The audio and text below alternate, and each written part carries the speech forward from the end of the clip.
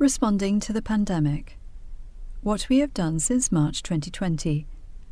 The Scottish Government, in partnership with our stakeholders, has since March 2020 taken a range of actions to support people with dementia and their families and carers, including initial support for shielded and vulnerable groups, guidance for families on safe hospital visiting, supporting the retention and redesign of services and supports, support and guidance on the safe reopening of day services,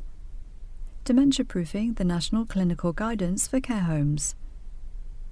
There are some additional specific things that we are doing to build our understanding of and response to the pandemic, and which are reflected in specific ongoing commitments in this plan. Work is part of the COVID-19 excess death study to understand the relationship between the virus and dementia, a study in partnership with the Care Inspectorate to examine the use and review of psychoactive medication in care homes during the pandemic, support for the implementation of the Dementia COVID-19 Anticipatory Care Guidance,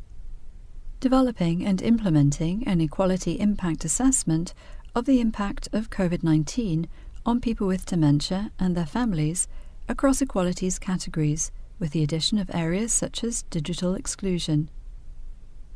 What we already know about the impact of COVID-19 on people with dementia and their families. Most of the 90,000 people in Scotland with dementia, Alzheimer Europe paper, live at home, with around a third living in care homes.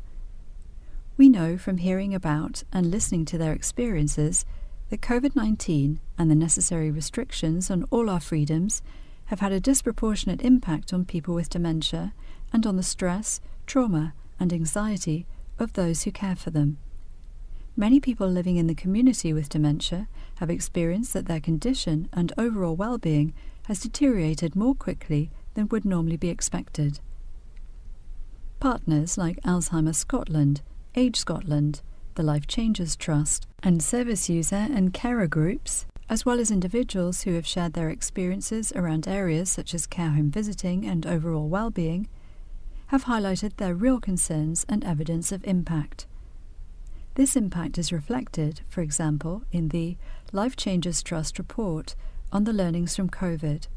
and the Age Scotland report, Locked Down but Not Forgotten.